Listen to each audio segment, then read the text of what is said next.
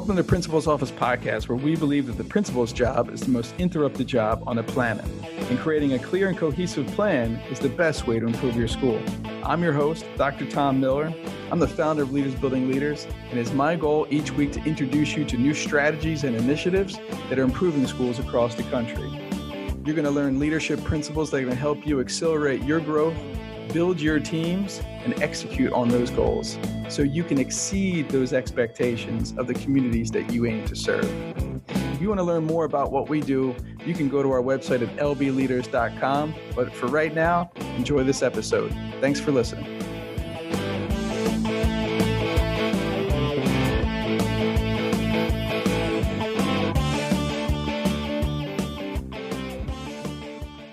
All right. Well, welcome everyone. It's so great to be with some live folks. I've been on vacation for a while, and that was something I'll talk about during this session today. My name's Tom Miller, and I woke up this morning and I was like, I need to share. So my goal is always to share what I'm learning, so hopefully to accelerate the leadership of others. And that's what our company does, and we work with the principals and executive directors of charter schools and assistant principals, teacher leaders, students, parents, whoever wants to improve their life, that's who we're for. So you're in the right place. And what I'm going to share today is what I learned while I was in France. I was told by my mentor not to bring any books. Sometimes when you go on vacation and you're like, I'm going to get this done, and then you do nothing. And I was like, yeah, you're right. I should not bring anything. He said, you got to get stuff out. He said, you don't need to bring new stuff in. So I'm almost finished my book. It'll be out next week. The ebook part of it's going to be filled with grammatical errors and all sorts of things. And it's okay. We're just going to start there. I just want to get it done. So that's what I got out. And then this is what I read. I read Atomic Habits by James Clear. And I've had the book sitting on my shelf for a while. I've had the PDF copy for a while. So if you said yes to this, session, you should have got a copy of the PDF. It's in your email, and it's yours. And I really love the book, and because I'm all about transformation. I think it's just huge in our world, especially, right? That's our job, is to transform ourselves so we can transform all the little leaders around us, right? And the adults around us, all depending what our role is. So let me just start with this. Here, and feel free to drop any questions or unmute yourself, for a second. I hope for this to be a discussion, and I tend to ramble sometimes. Monette will tell you that. She'll say Tom just likes to hear himself talk. So, this first quote here, James said, he said, changes that seem small and unimportant at first will compound into remarkable results if you're willing to stick with them for years. Changes that seem small and unimportant at first will compound into remarkable results if you're willing to stick with them, right, for years. Willing to stick, that's the key. Willing to stick. Consistency compounds. And I thought about it. Some of you may or may not know, if you've read or know anything about me, I'm a recovering addict, and I was a gambling addict for 10 years, and I lost millions of dollars, right, on, teacher salary, and starting teacher salary back then was $25,000, right? So you say, how could you lose millions? Well, I didn't, lose every time. I won some money back, right? But over time, I lost a lot. And so a lot of what I learned in this book, I thought about, that process where I became a gambler from a not gambler, right? It was an identity change. And anything that we want in life, we have to start there, right? We have to start with who we want to become. But this point about you're willing to stick with it over time, he says, improving by 1% isn't particularly notable, sometimes not noticeable at all. But over time, that compounding effect, right? So if you're in any of our leadership programs, you'll probably heard me say, hey, look, everybody, just shoot for a goal to get 1% better every week. Even if you take a 2-week vacation, you're going to be 50% better at that skill by the end of the year. And just imagine if we were all 50% better at something we were trying to, by the end, we'd feel huge about ourselves. The problem is the willingness to stick, right? To not seeing the instant results causes a different problem. I'll get into that later, right? So a single decision, right? It's easy to dismiss. A single decision is easy to dismiss, but when we repeat 1% errors day after day by replicating poor decisions, duplicating tiny mistakes, and rationalizing little excuses, our small choices compound into toxic results, eventually leading into bigger problems. Think about the classrooms that you lead or oversee, right? 1% errors, little things combined on top of each other. And all of a sudden, we go from, that's a problem to, oh, that's toxic, right? And sometimes it seems insurmountable.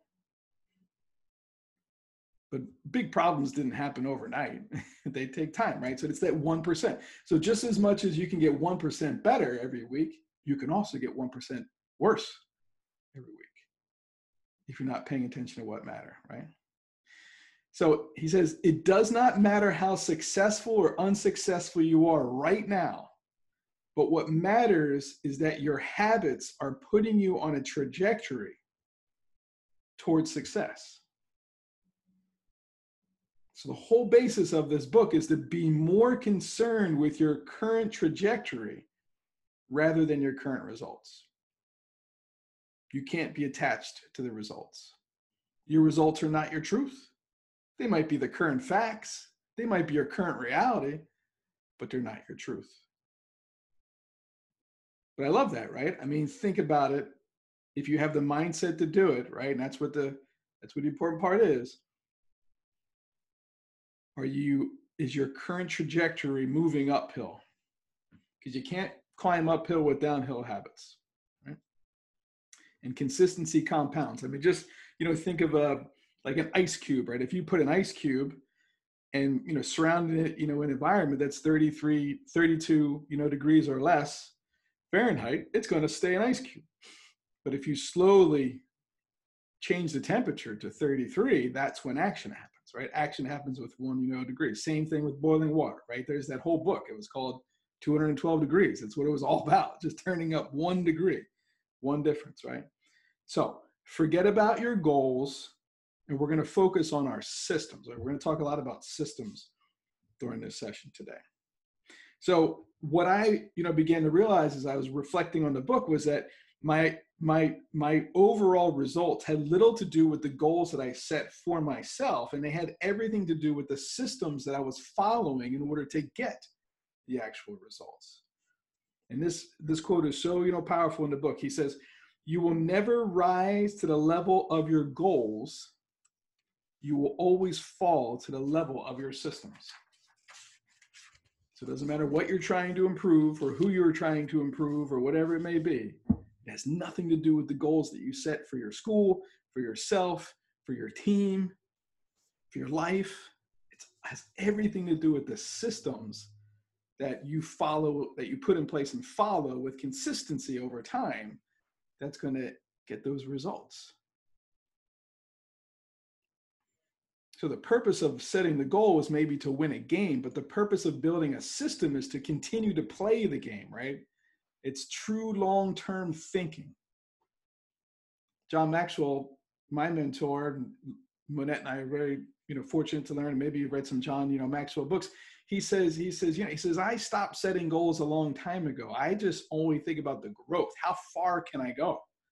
And I don't care how fast I get there. It's how far can I go? So long-term thinking is goalless thinking, right? Don't think about goals. Now you might be a goal, setter, and that's fine. I have goals too, right? So there's nothing against goals, but you can't, there is no finish line. There's no finish line to education. There's no finish line to your growth. I mean, ultimately there's a finish line for you as a physical body, but you keep going, right? Your legacy keeps going. And okay.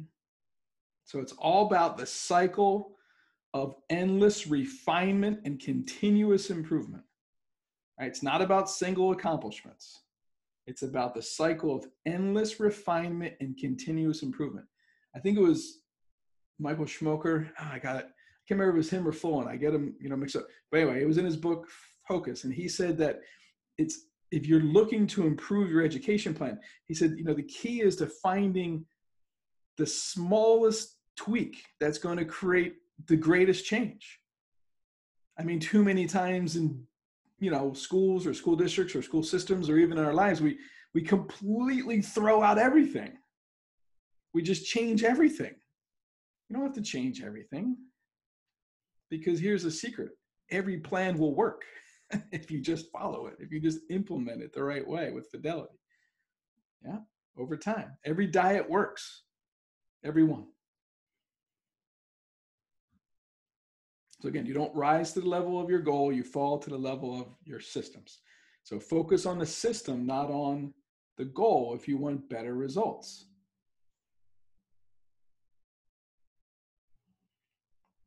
Now, every goal also needs a strategy, right? It needs a plan. A goal without a plan is a wish.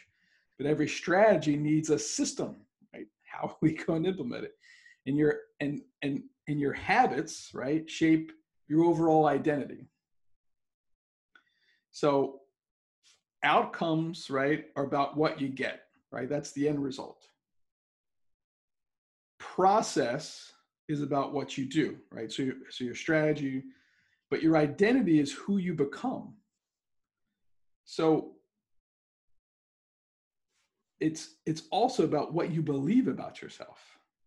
So going back to my decade as a gambling addict, I literally never believed that I would not gamble. I never believed that I could not, gamble, right? I never saw myself as a non-gambler. Recently, my family and I were on the Dave Ramsey show, and we did our debt-free screen. I never saw myself as being debt-free. I never believed, right? There was a time in my life where I didn't believe it could happen. So your identity is about what you believe. It's about who you aim to become, right? So one of the problems with goal setting and working to achieving a goal is that we forget that the purpose of achieving the goal is to become the person who can do it. We focus more on the goal than we do actually on the journey. And that's why most people don't achieve the goal, because they don't have the discipline or the systems in place to be able to keep going, right? So outcomes is about what you get. The process is about what you do, but identity is about what you believe, right? Who you become. So focus on who we want to become. So whether it's as an entity, as a teacher, as a leader, as a parent,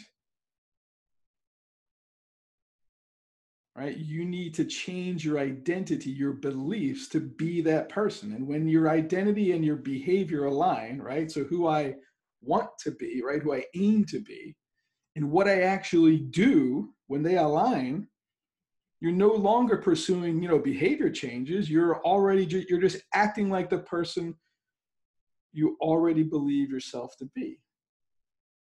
That's hard to do sometimes. But when your identity, my beliefs in myself, and what I do on a daily basis align, not an issue. Here's an example. You can't say no to the cookie when you're face to face to the cookie. You've already made the decision you're not going to eat the cookie before you became in face to face with the cookie, right? When I was in France, every pastry, every morsel, it's just there. And I was like, well, I can't, because I like my pants. I don't want to, right? I'm trying to become a healthier person. I am healthy, right? And I am healthy. I am not right? So behavior has to align with what you believe. And there's lots of people that will tell you, I'm a great leader, or I'm a great communicator, or I am, whatever that they aim, to do. But then you watch them and you go, but your walk doesn't match your talk. You may talk a good game, but I'm watching your actions and your actions don't align. And that's really important as a leader, is that if you want to become somebody, your actions have to align with what you aim to become. So you're actually making decisions for your future self, right? You're acting with your future self. Is this making sense, or am I all over the place? Probably all over the place. Give me a yes in the chat box if it's making sense. So the real person, right? The reason why you fail to stick with the habit to become is because your self-image gets in the way, right? Like, you're a gambler, Tom. You'll always be in debt, Tom. You have a stutter, Tom. You're not a good writer, Tom. No one's going to read your book. No one wants to hear you talk. You don't have anything important. You've never done anything, Tom, right? You got to be careful with that self-talk, because that's the most powerful voice you'll hear all day. So the reason why, people don't stick with creating new results is normally because their self-image. It just gets in the way. So you've got to become the best version of you. And this requires continuously editing your beliefs, right? And expanding your identity. Like, you may hear me say, this is what my mentor says, hold your image. And when he's saying hold your image, like, he's holding an image way up here. Now, I may be seeing myself here and acting down here. And he's like, no. Up there. You got to hold this image way up high. We've all known what success looks like and feels like, right? We've all had those moments where, like, God, I crushed it today. I had a great day. That's the image you need to hold. You need to hold that image. You need to be able to keep that image in mind, because every day you're working towards that. That's what I want to be, right? Your habits are how you embody your overall identity. If my identity is to become, a world-class speaker, trainer, and coach, right? To become a multi-millionaire, whatever those goals may be, that identity, a giver to the community, a wonderful father, a world traveler, then I have to actually do it, right? So first you have to decide the person you want to be, and then you have to prove it to yourself with very small wins. So going back to the debt free, right? Like, I had $120,000 in student loan debt. And then one day it was 98,000. I was like, oh my gosh, that's significant. Like, I don't ever remember it being less than six figures. Look at that. And then all of a sudden you just kind of follow the process. And then it got down to 70, right? And then COVID came, and we had all this other opportunity, and it went fast. Small wins built on top of each other. Same thing with gambling. Same thing. I went from a person who was gambling every day to I wasn't gambling every 10 minutes. And then I wasn't gambling every hour. And then it was a day. And then it was 2 days. And then it was 30 days. Then it was 90 days. And now it was February 12th, 2006. So how many years ago is that? 16. That's 16 years ago. Seems like nothing now, right? So it might be easier for anybody trying to achieve anything to get clarity on, like, who you do not want to be. And then you could just say out loud, like, well, what would a healthy person do, right? Or what would a debt-free person do? Or what would a courageous leader do? Or how would Bill Gates, decide this? Or how would Warren Buffett invest? Whatever it is. Or you think of a successful person. So what would they do? I want to do what they want to do, right? And then you allow your values and your principles to just drive that loop, right? Not your current results, because it's our conditions and circumstances that typically suck us back down, right? So don't worry about your current results. Use your values and your principles to drive that identity, that image of who you want to be.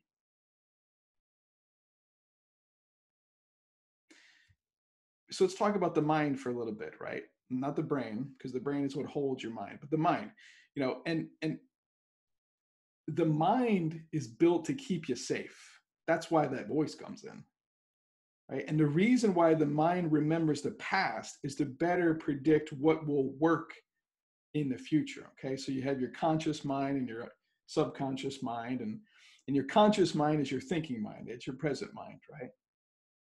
And your conscious mind can only pay attention to one problem at a time.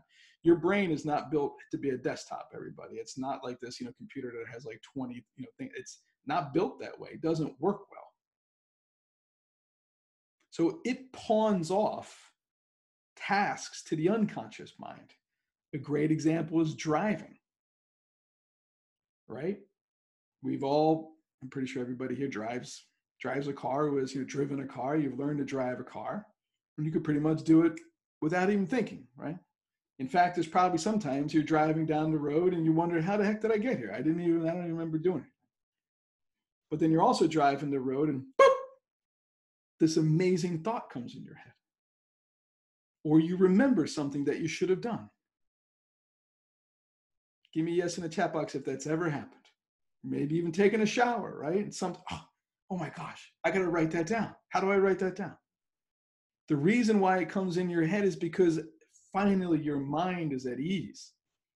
Your conscious mind is free to do its job because your unconscious mind is driving the car.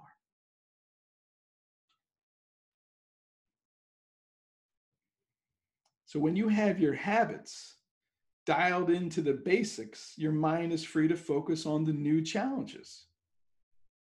And look, everybody, I've been the principal. I'm about to take my 6th principal term in a little over 2 years.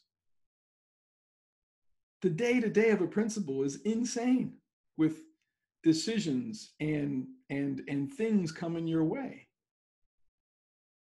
And it's such a challenge to think on the job as a principal. You don't have time to think on the job.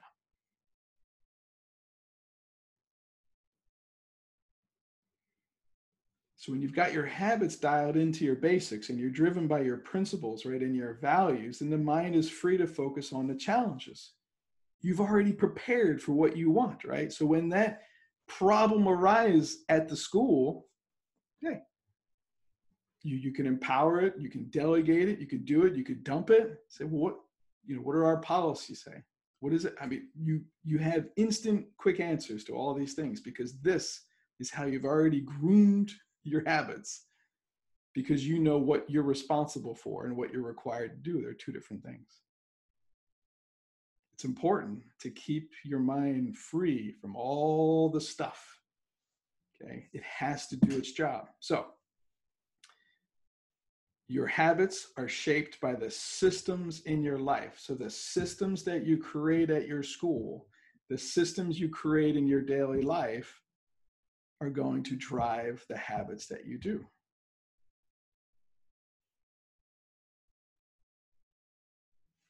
And as your habits form, your actions come under the direction of your automatic and subconscious mind.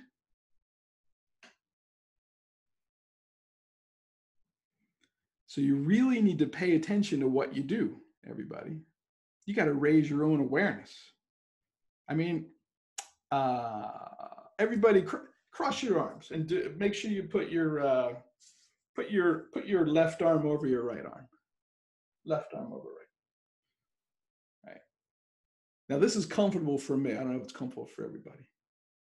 Right? Everybody come up. Now, flip it over. Put your right over your left. How does that feel? No, weird, right? I can't even do it. My arm won't even go. Because, I mean, we're so used to I just cross my arms in one way. There's so many, we tie our shoes, we put our pants, I mean, everything we do, it's already ingrained into how we move. We don't think about it, we just do it. But in order to truly be able to change, to create better results, you got to start paying attention to what you do, okay? What you do. And so this tool that he talks about is called a habits scorecard, right? Habits scorecard. And so what he just says is, hey, look, whatever you're trying to change in your life, pay attention to those things that you do in a row and just write them down, right? So, you know, I wake up, right? I wake up. So, you know, this morning I woke up. I try to wake up at 4:30. I woke up, my alarm clock said 4:59, but it's always 30 minutes ahead. So I didn't let the alarm go off, and I ended up, sleeping till like 5:30, but I got out of bed and I went to the couch downstairs. I grabbed my phone and I just started scrolling. And then like eventually at 6:30, I got up and I worked out, and then I ate breakfast, right? So I just started listing out all the things. He said, okay, now put a plus next to the habits that were good, and then put a minus next to the habits that didn't serve your purpose, right? So not, letting my alarm go off got a negative. Getting out of bed got a positive. Working out got a positive. Going to the couch with my phone got a negative, right? So it's a matter of stacking your positive habits. Because then I have to take a look, okay, what do I need to do differently tomorrow? Well, the first thing is when my alarm goes off, I got to get out of bed. Or if I get out of bed, I have to make a rule. If I get out of bed within 5 minutes of my alarm going, if I wake up within 5 minutes of my alarm going off, I have to get out of bed. And when I get out of bed, I can't go get my phone and go to the couch. I have to go directly into the room where my workout is, because otherwise I'll sit there and scroll for a while.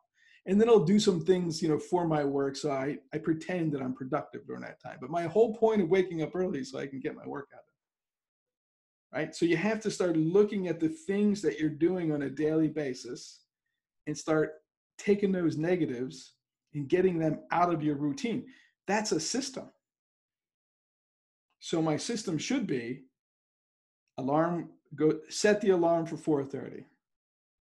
Get out of bed when the alarm goes off. Grab my workout clothes. Go to the workout room. Work out, right? Whatever that's my system. That's what it needs to be.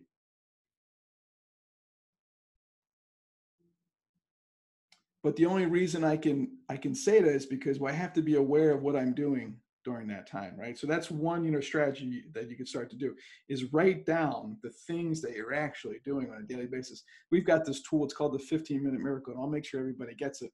But it's a great tool, and it lets you write down in 15-minute time intervals what you did and what you accomplished during that time, because it really helps you see, like, where am I getting distracted? Where am I at my best, right? Where's sometimes the vortex happening? I'm just very unproductive. It's a great tool. The second strategy that he says is pointing and calling out. So I'll do this all the time. I'll be working, whether it's in my office or out of school or whatever, and I'll say, I should not be doing this. I'm telling myself that I know that, Tom Miller, you are avoiding important work for someone else's work. Oh, but it's just so much easier if I just do it. Yeah, but it takes away from work from someone else, but it also takes you away out of your quadrant 2 work, right? It takes you out of your important work, right? So Julie, you develop teachers, right? Erica, you're a principal leader. Like, we know what we should be spending our time doing. Developing other people, creating content, right? Strategizing. But it's easy for us to let me just help you with that administrative task, because it makes us feel productive, because the other stuff is hard, right? Or I don't want to do it. Like, I've been fighting to write this book. Like, I've been hating it, but every day I got to do it, right? Every single day. So just saying out loud, I shouldn't be doing this. And so one of the things that I do is, at the end of the day, when I look at my things that I accomplished list, I said, what are some things I did today that I shouldn't do tomorrow? And then I write a name next to someone on my team, right? Or I either say, do it, delegate it, or I dump it. Those are the three. So, do it is, hey, this is something I did that only I can and should do on our team. Delegate it. I can certainly give this to someone else, right? Anything that anybody can accomplish 80% as well as I can, I got to give it away. That's a delegate. Or the dump it. Just stop doing it. It's not taking you to your goals. And if you think it's important, but you're not sure, just don't do it for 2 weeks and then you'll find out whether it's important. Someone will tell you. Someone, oh my gosh, you haven't fed the dog in 2 weeks, or the plants are dying, whatever it may be. Yeah, thanks, Rebecca. Yep, systems, pointing, and calling out. That's right. Habit scorecard was the first one. Habit scorecard. So that just means you're writing the things down that you do, and then you're putting a plus and minus next to them. And the second one's pointing, calling. The third one is saying out loud, I will, and then whatever that is you're trying to do, right? So I will work out tomorrow, right? Or I will have a crucial conversation tomorrow, right? I will have that conversation in an hour. You're just saying it out loud, right? I will buy my plane ticket. I will clean my room. You say it out loud, and it's affirmation, one, in your mind, but two, now you've got accountability around you.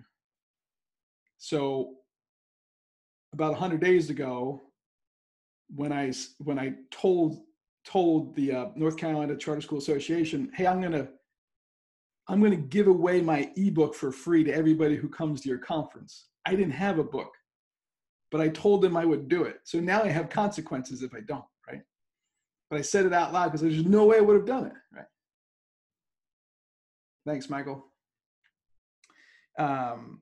Thanks for coming. So I will, right? So saying something out loud, making it public, right? Those are three key ones. So the process of, behavior change, it always starts with that awareness. So getting aware of what you're doing first, that's the habit scorecard, and then do it, delegate or dump it, right? And then using some strategies to hold yourself accountable. And so the best way to start this, right, is not just by, coming to this workshop that you're here live, this webinar. Thank you if you're here live, or even if you're listening, that's fine. That's good intentions. And you can think about it, go, oh my gosh, that was really good. Well, let me do some more research. Let me, Google, right? You could do that too, but that's all motion. The only way that you're going to change is actually apply something, is to do it, is action. And the universe loves action. Okay. So good intentions is the B here, but intentional action is what's actually going to help you. And so he says, now you're going to write down an implementation sentence, okay? Implementation sentence. So this is how you're going to implement a habit. So this is what I wrote down for myself. Well, here's the formula. When X arises, I will perform Y at Z. Okay, so you just fill it in. It's not algebra, but it's close, right? So when I wake up at 4:30, I will work out within 10 minutes of waking up so I can become that healthy person, right? So when my alarm goes off, I will get out of bed. I will work out within 10 minutes of waking up so I can become, right, whatever that identity that I'm trying to get to. Because your environment really, really dictates that action, right? So I thought about it, I go, well, my environment's all, screwed up. I've got my clock is off by 30 minutes. It's easy for me to turn off my alarm. I can just reach my arm across, my kids aren't waking up because they're on, summer break. So I can just kind of take my time. Your environment drives everything. So what you've got to do is you have to really work towards changing your environment, changing the visual cues, because they're the greatest catalyst for your behavior change, right? And just remember, a small change in what you see daily can lead to a giant shift, right? So he just really talks about be the architect in the environment that you can thrive in. And I was like, okay, what does that look like? I'm like, what are some things that really distract me? My cell phone. Oh my gosh, these smartphones are awful. And I'm just addicted. I'm just going to say it out loud, right? But I mean, every time that there's a pause, I feel like I have to reach for my phone, right? I mean, when we were at the airport for 6 hours in Newark, right? Or when, we were waiting in line, like every way, I was like, oh, phone. I was like, I don't even have cell phone service. Why am I going to check my phone? It's a habit, right? It's a habit that I've got to, break through. So there's these things, like I have to find a way. It's too accessible, right? I have to create a system to unaccessify, I don't think that's a word, but my phone, right? So your environmental design allows you to take back control and become the architect of your life. And the phone is killing my daily routine, right? Because remember I said I wake up, I go to my phone, I go sit on the couch, lay on the couch for another 30 minutes. It's dumb, just scrolling. It's not taking me to who I aim to be, okay? All right, so we've talked about the habits. I want to get to these, steps. So you have these in place here. Oh, one more thing before that. Okay, so it's really easy to get bogged down trying to create the perfect system, right? And the perfect strategy, or define like the perfect way to do it. Perfection is a trap, right? It is a myth. It's a trap, and it's bad. It's bad for end results. And I'm sorry, a lot of us are perfectionists out there. We try to be, and it's not a good way to live. It's impossible, right? So think about this model: good, better, best, right? So like some of the times that I won't work out because like, well, I don't have 30 minutes, right? But if I like did 5 minutes of jumping jacks, that would get my heart going, right? If I did 5 minutes of running in place, that would, or like if I did 5 minutes of push-ups, like all that would work. But I'm like, I just won't work out. And if you don't think 5 minutes is a long time, go ahead and try to hold your breath for 5 minutes. It's a long time, right? So good is 5 minutes, better might be 15, and best is 30. That's what I want. I want to work out for 30 minutes, right? So, good, might be my, 5 minutes this, and, better might be a 15-minute walk. I mean, whatever it is, think about good, better, best. Don't allow yourself to have 2 days in a row or multiple days in a row without achieving those habits, okay? Because again, action versus motion. Motion allows us to feel like we're making progress, right? Motion is additional research, right? It's trying to find more things. It's whatever it may be, we're very good at procrastination through motion. And what we're really doing is we're just slowing down our risk of failure, right? We're just, slowing down our risk of criticism. Being in motion allows us to delay that because we always have this excuse as I'm working towards it. But when preparation becomes a form of the procrastination, like you got to change something, right? That's like you're getting ready to get ready. And what you just need to do is you just need to do it. You just need to act. You need to start writing, right? You need to get out and get that walk, right? You need to wake up earlier. Okay, you don't wake up at 4:30. Well, wake up at 5 or wake up at 5:30. That's so earlier than 7, right? Good, better, best. You just got to go and you just got to do it. But you have to do something that it's satisfying enough where it doesn't feel like a chore. And it makes me think about this. I was like, I scream at this at the top of my lungs, like, hey, I believe that the only way to improve your school's overall achievement and performance is to improve the teachers, right? To improve their ability to connect with the students, to connect the content, to build relationships, to create a safe place that allows for feedback and improvement for everybody, adults and kids, right? That's what I personally believe. I think that's the only way. The principal personally doesn't teach every kid, but they can develop the adults in the building. Hopefully you believe that too, or maybe something close. But what I find is that it's where the principal spends the least amount of their time. If the most important way or the most critical way to improve your school is to improve the adults who connect with kids, then shouldn't we spend the majority of our time teaching the adults how to be better at their job? But we don't, right? It's because we have broken systems. It's our systems in the school are broke. It has nothing to do with the person because they want to do that. And maybe they're not good at it or it's not their thing, and that's okay, but they want it. But that's not where they spend. So you have to make decisions for the future you, right? Like when when you're saving money to buy something, right? Or when you want to learn a new language, or when you make a plan, right? Or when you set a goal to lose weight or to fit in the same size pants you did in high school that you do now. I mean, whatever it is, like you have to make decisions for that person, not for your current person. I lost like 50 pounds in 2014 or 15, somewhere around. And the first thing my coach, he called himself my fat coach, so I don't want to offend anyone, but that's what he said. He said, the first thing you need to do, Tom, is you need to throw out all your fat clothes. Throw them out. Give them away. Because it's going to be too easy for you to put those pants back on. You need to make a decision for the future you, not for you now. Make decisions for the hold your image guy, right?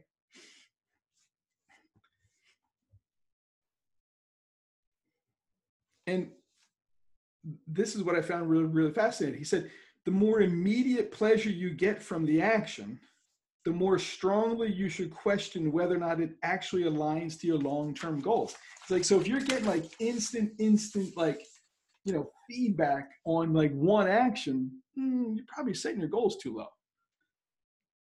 And he said, this was just mind-boggling. He said, immediate rewards can derail our decision-making because the brain overestimates the danger of anything that seems like an immediate threat, but has almost no likelihood, right, of happening. An immediate threat, but, you know, crashing a plane, right? Like your plane going down, or, yeah, I mean, like there's these things that, he's like, you know, but this is what, you know, people fear. My wife, she has this amazing fear of snakes. So like, even if she thinks there's a snake, like she totally gets paralyzed. It's crazy. I don't understand it, but, and I love her. Sorry if you're listening. Right. So, but there's no likelihood that the snake's going to bite her. And even if it does, it's not going to kill her, but that's what she's terrified of.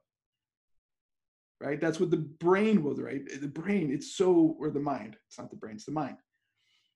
But the mind underestimates what appears to be a distant threat, but is actually very likely. For example, the steady of accumulation of fat forming from eating unhealthy food in your arteries, right? The gradual decay of muscle from you know, sitting at a desk and not working out. The slow creep of clutter when we don't tidy up.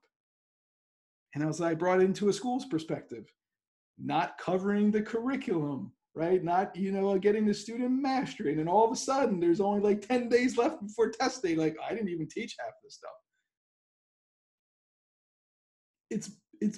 It's mind-boggling. It's like, oh, he's so right. We underestimate the daily compounding effects of eating bad foods.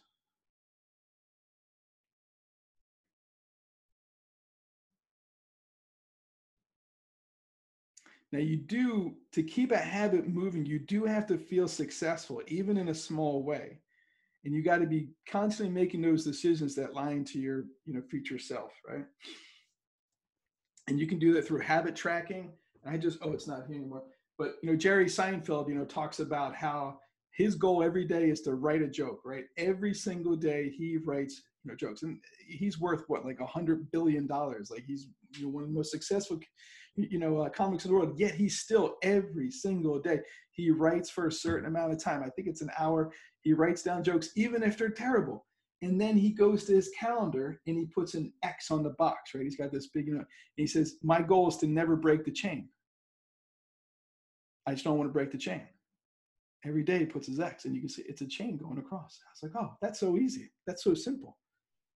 Don't break the chain. It seems simple until you try to do it. And every time I try, I get like 2 days and then my chain gets broken, right? So you have to find a way to track your habits. And I like what the book talks about. It says, look, just don't miss twice. Just don't miss twice. You know, the first mistake is not the one that ruins you. It's going to be the spiral of repeated mistakes. He's like, so don't let your losses, you know, compound all the work that you've done, okay?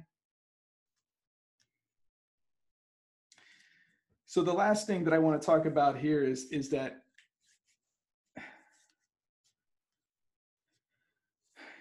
you have to know what to track and when to track. And I just started laughing. He said, when we focus more on working long hours than getting meaningful work accomplished. Oh, I worked 70 hours this week. I was like, what the heck could you be doing for 70 hours? I mean, come on.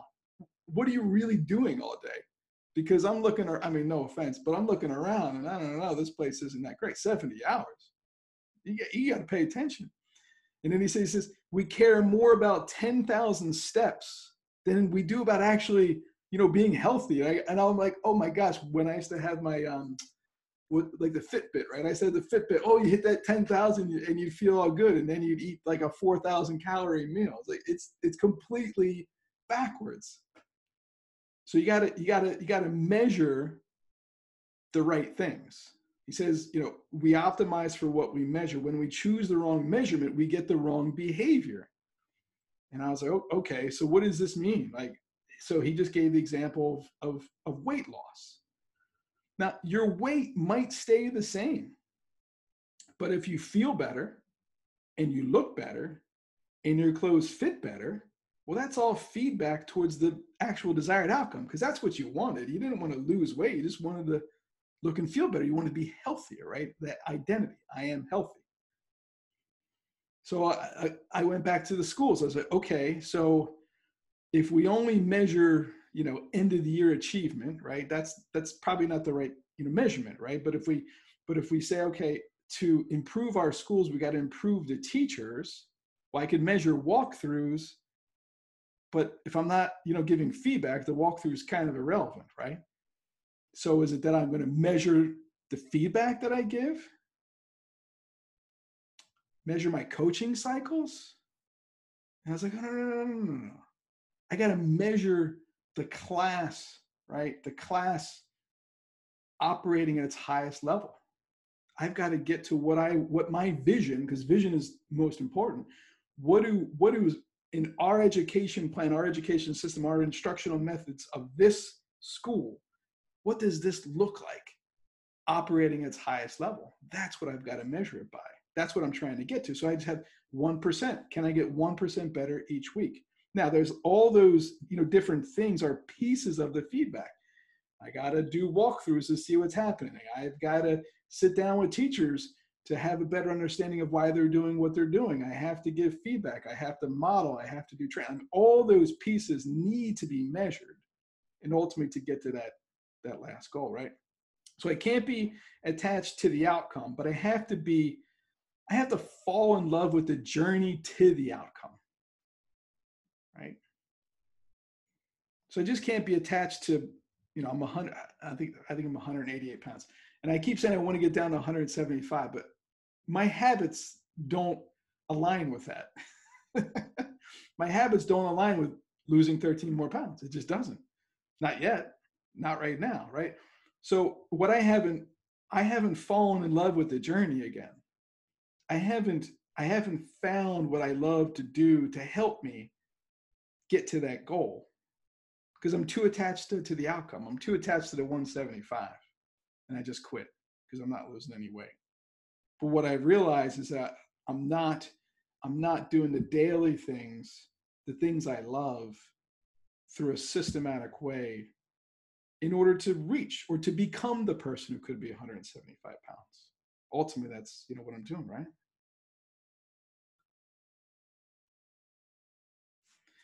So he says, if failure is painful, it gets fixed. Now, my failure to get to 175 isn't really causing like immediate, pain, right?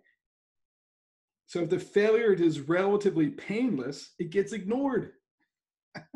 As long as my pants fit, I'm good, Erica. I'm good right now, right? Maybe I need to just throw out all my pants, but I got to finish. I mean, but he's so right. He said the more immediate and the more costly the mistake is, the faster you're willing to learn from it. He said we repeat bad habits because they serve us in some way.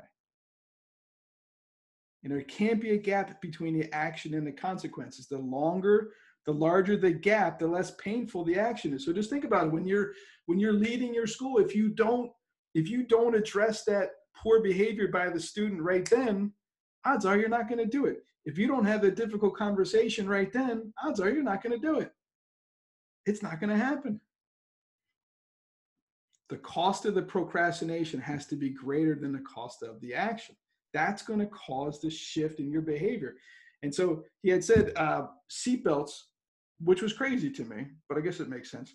The first seatbelt law was passed in 1984. And at the time, 14% of people wore seatbelts. In 2018, 49 out of 50 states had a seatbelt law. I didn't start wearing a seatbelt until 2003. Now, I started driving in 1993. So that means 10 years I drove without a seatbelt. And you know what the difference was? Tom Miller got pulled over. And I had a huge ticket for not wearing my seatbelt. And now, the first thing I do anytime I get in any car is I put my seatbelt on. I don't know why. I guess it was because of that ticket. I read this and I laughed. I said that had to be the reason. And now I got kids, so now it's now it's different because you want them to wear the seatbelt. You don't want to be a bad model. But I mean, I was like, yes, the faster the consequence, the more the quicker we'll change. But with no consequences, nothing's going to change. This goes back to your culture. Like I just got done writing the chapter on culture, and culture of your organization is the worst behavior that will be tolerated. It's the action, the sum of all the people. So he actually talks about creating a social contract. Now he's more about writing for yourself, but you could write a social contract for your organization, and this is something we do. And I've got an example. I could send it to you. Just email me at tom@lbleaders.com. Create a culture contract, right? And so this is, the culture contract is just a social contract about a set of behaviors that we'll all live by, and we all agree to it, to live through. And then when somebody doesn't do it, right, there's a consequence. I mean, it seems so easy, but that's what culture is. It's just action, right? So just like your environment drives your daily action, your work environment drives what you do, right? What you do.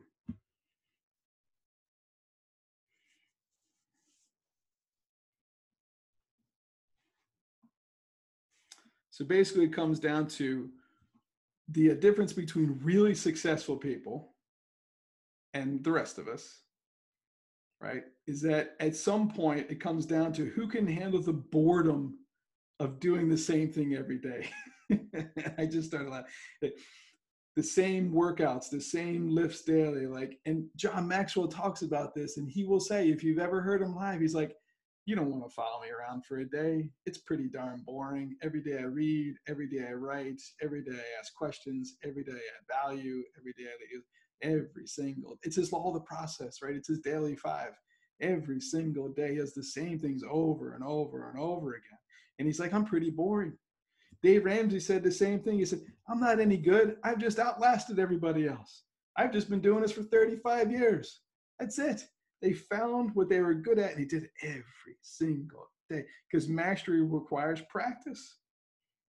And the only way to become excellent is to be endlessly fascinated with doing the same thing over and over. He said, you have to fall in love with the boredom. Fall in love with the boredom. So here's the model. I'm going to end with this because I know some folks have to go. It all starts with beliefs, right? It all starts with beliefs, and our beliefs are our most deeply held assumptions about ourselves, right? Your belief is your identity. It's who I aim to be. And remember, at one time I said I believed I was a gambler, and I thought if I didn't gamble, folks wouldn't talk to me because that's what I was known as a gambler, right? So your beliefs. And then the second is your values. So beliefs drive your values, and your values are your guiding principles, right? So mine is health and family and outdoors and freedom and leadership, right? These are things I value. These are my guiding principles. And the third is vision. So from that, I got to create a vision. And this is your highest level of performance, right? Your vision is what you want to achieve at its highest level. So I got my beliefs, what I feel about myself, my values, what guides me every day, my vision, right? What I want the end result to look like. And from my vision, I create my strategies, right? This is how I'm going to get there, right? These are the ways, this is my plan of how I'm going to get there. Now, from my strategies comes my systems. My systems is the framework that I put in place. I'm going to follow on a daily basis, right, to do it. It's not my actions. It's the framework, right? You know, I remember I said I'm going to set my alarm for 4:30. I'm going to, right? These are all the things. It's a framework. It's my environment. And my systems allow me to build my habits. This is what I actually do.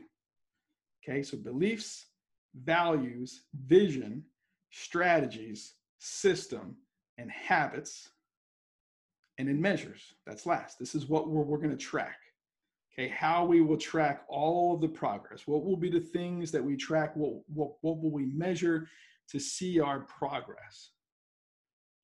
And so if you truly want to change your results, you have to go all the way back to your actual beliefs as a person. Right? Because Tom, if you believe that you're a healthy leadership coach, right? A global transformational leader, right?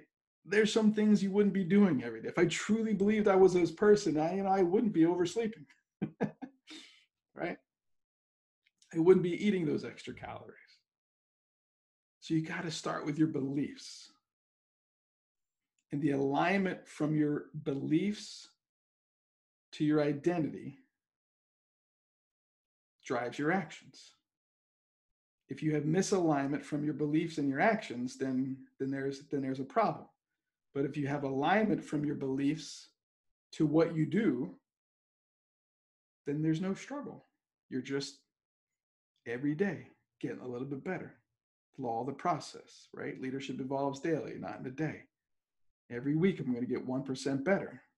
Then I'm going to end the week with what went well, what went wrong, what am I going to do differently next week, right? What went well, what went wrong, what am I going to do differently?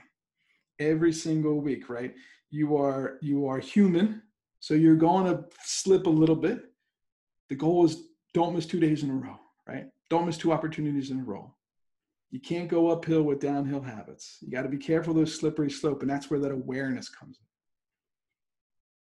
And for me, it was my environment. I had to change my environment, right? For me to get out of being a gambler, I had to change who I hung around with and what I did on a daily basis. I had to change my system from, I used to, I taught at an elementary school at the time. So, and it was close to the beach. So I actually brought my workout clothes with me. And I, after, work was over, I went to the beach, I put my workout clothes and I ran 3 miles. And by the time I got home, then my wife got home, and there was no time for me to have those bad habits anymore. But it was because of my system. It had nothing to do with who I wanted to be. My system for success, my system for change was not in place. Remember, everything worthwhile is uphill, right? Everything worthwhile is uphill. Yeah, master the boredom. I love that too, Rebecca. So I just happened to come across this reading passage, and then I'll open it up if anybody wants to share. But he said, imagine, and this is from a book called Gratitude Marketing. He said, imagine there's a bank account that credits your account each morning with $86,400. It carries over no balance from day to day. Every evening, the bank deletes whatever part of the balance you failed to use during that day. What would you do? You would draw every cent, right? You would spend every cent, of course. Now, each of us has a bank, and its name is time. Every morning, it credits you with 86,400 seconds.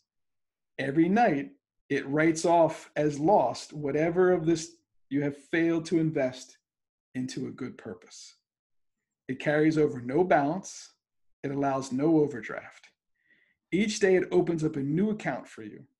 Every night, it burns the remains of the day. If you fail to use the day's deposits, the loss is yours. There is no drawing against tomorrow. You must live in the present on today's deposits. Invest it as to get from it the most utmost in health, happiness, and success. The clock is running. Make the most of today. And I just came across that. I haven't opened that book in probably 2 years, and I just came across that page. And I thought, oh, that is just a perfect ending to our piece. So All right. So those are your action steps, right? So what are you going to apply based upon this now hour that most of you spent, right? It's 5:01 my time, so it's 61 minutes here. What are you going to apply? What are you going to change? What are you going to teach someone else? Because that's what's going to make the difference, right? So based upon this hour, go back to your notes, right? If you're listening on the archive, it'll be up on our, podcast in 24 hours if you want to go back and listen again. But what will you apply in your life? What will you change in your daily practice? And what will you teach someone else? That's what I want you to end today with. So I appreciate you all. If there's any thoughts or questions, anybody want to share? Anybody get any value? If you're not a member of our school leader community with our, podcasts and stuff, please make sure you subscribe. If this added value, be sure to subscribe and share it out. Take the information and make it better. I'll keep working on that. Get the book. I sent you a copy of the Atomic Habits. If you're listening to the archive and didn't get a copy of the book, I'll make sure that I put a link in the comments for you. All right. Well, take care of yourself. Enjoy the rest of your 4th of July week if you're here in the United States with us. If you're not, enjoy wherever you are. And I believe in you and I believe in your dream, right? Just make sure you do it 1 second at a time. Bye-bye. Hey, podcast listeners. There's one thing I know for sure. It's everything rises and falls with leadership. And one of the challenges right now is time. We don't have a lot of time to grow ourselves and grow our teams. That's why we created the leadership program, School Leadership Made Real Simple. In the School Leadership Made Real Simple program, it's online, on-demand learning lessons that are built for the everyday principal, teacher, leader, school administrator, and they're going to take your team to the next level. So go right now, go to schoolleadershipmaderealsimple.com and find out how you can start to build groups of vision carriers and vision casters into every corridor of your school by developing the leaders around you. Go there now, schoolleadershipmaderealsimple.com. We've got great opportunities for you to get discounts on your team's leadership development today. Thanks.